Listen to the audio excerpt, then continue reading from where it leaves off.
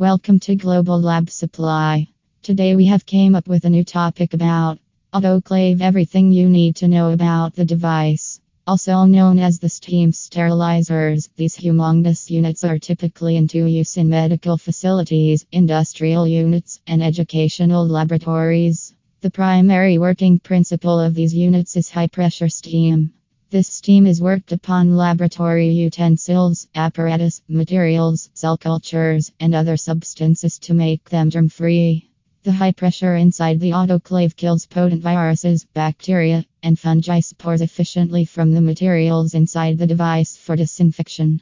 The materials are exposed to high heat and high pressure for a specified time to ensure the successful disinfection.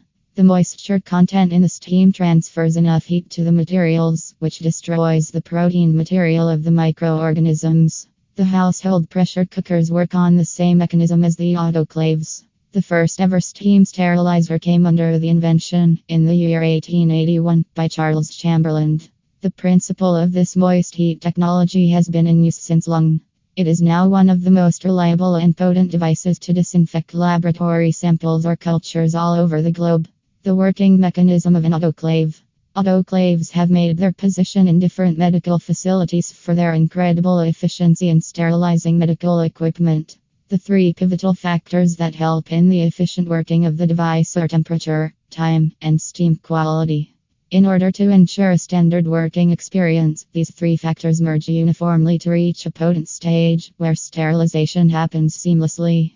Autoclaves work in three different phases. C-phase, conditioning phase. The first phase of the sterilization cycle involves evacuating the device chamber, as air puts hindrances in sterilization processes. This initial phase is known as conditioning.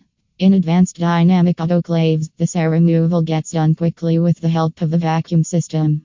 Steam flushes and high pressure pulses can also work in the same manner in the absence of vacuum systems. In gravity-dependent chambers, the air is forced outside the sterilizer drains.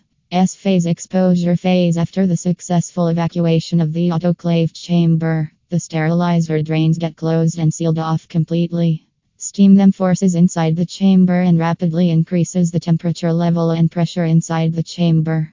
This increase in both factors happens only to the predetermined levels, not beyond that. The sterilization cycle now enters the exposure phase, and the materials are allowed the treatment under this high pressure and steam inside the chamber.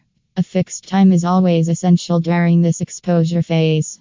Get more information, visit www.globallabsupply.com.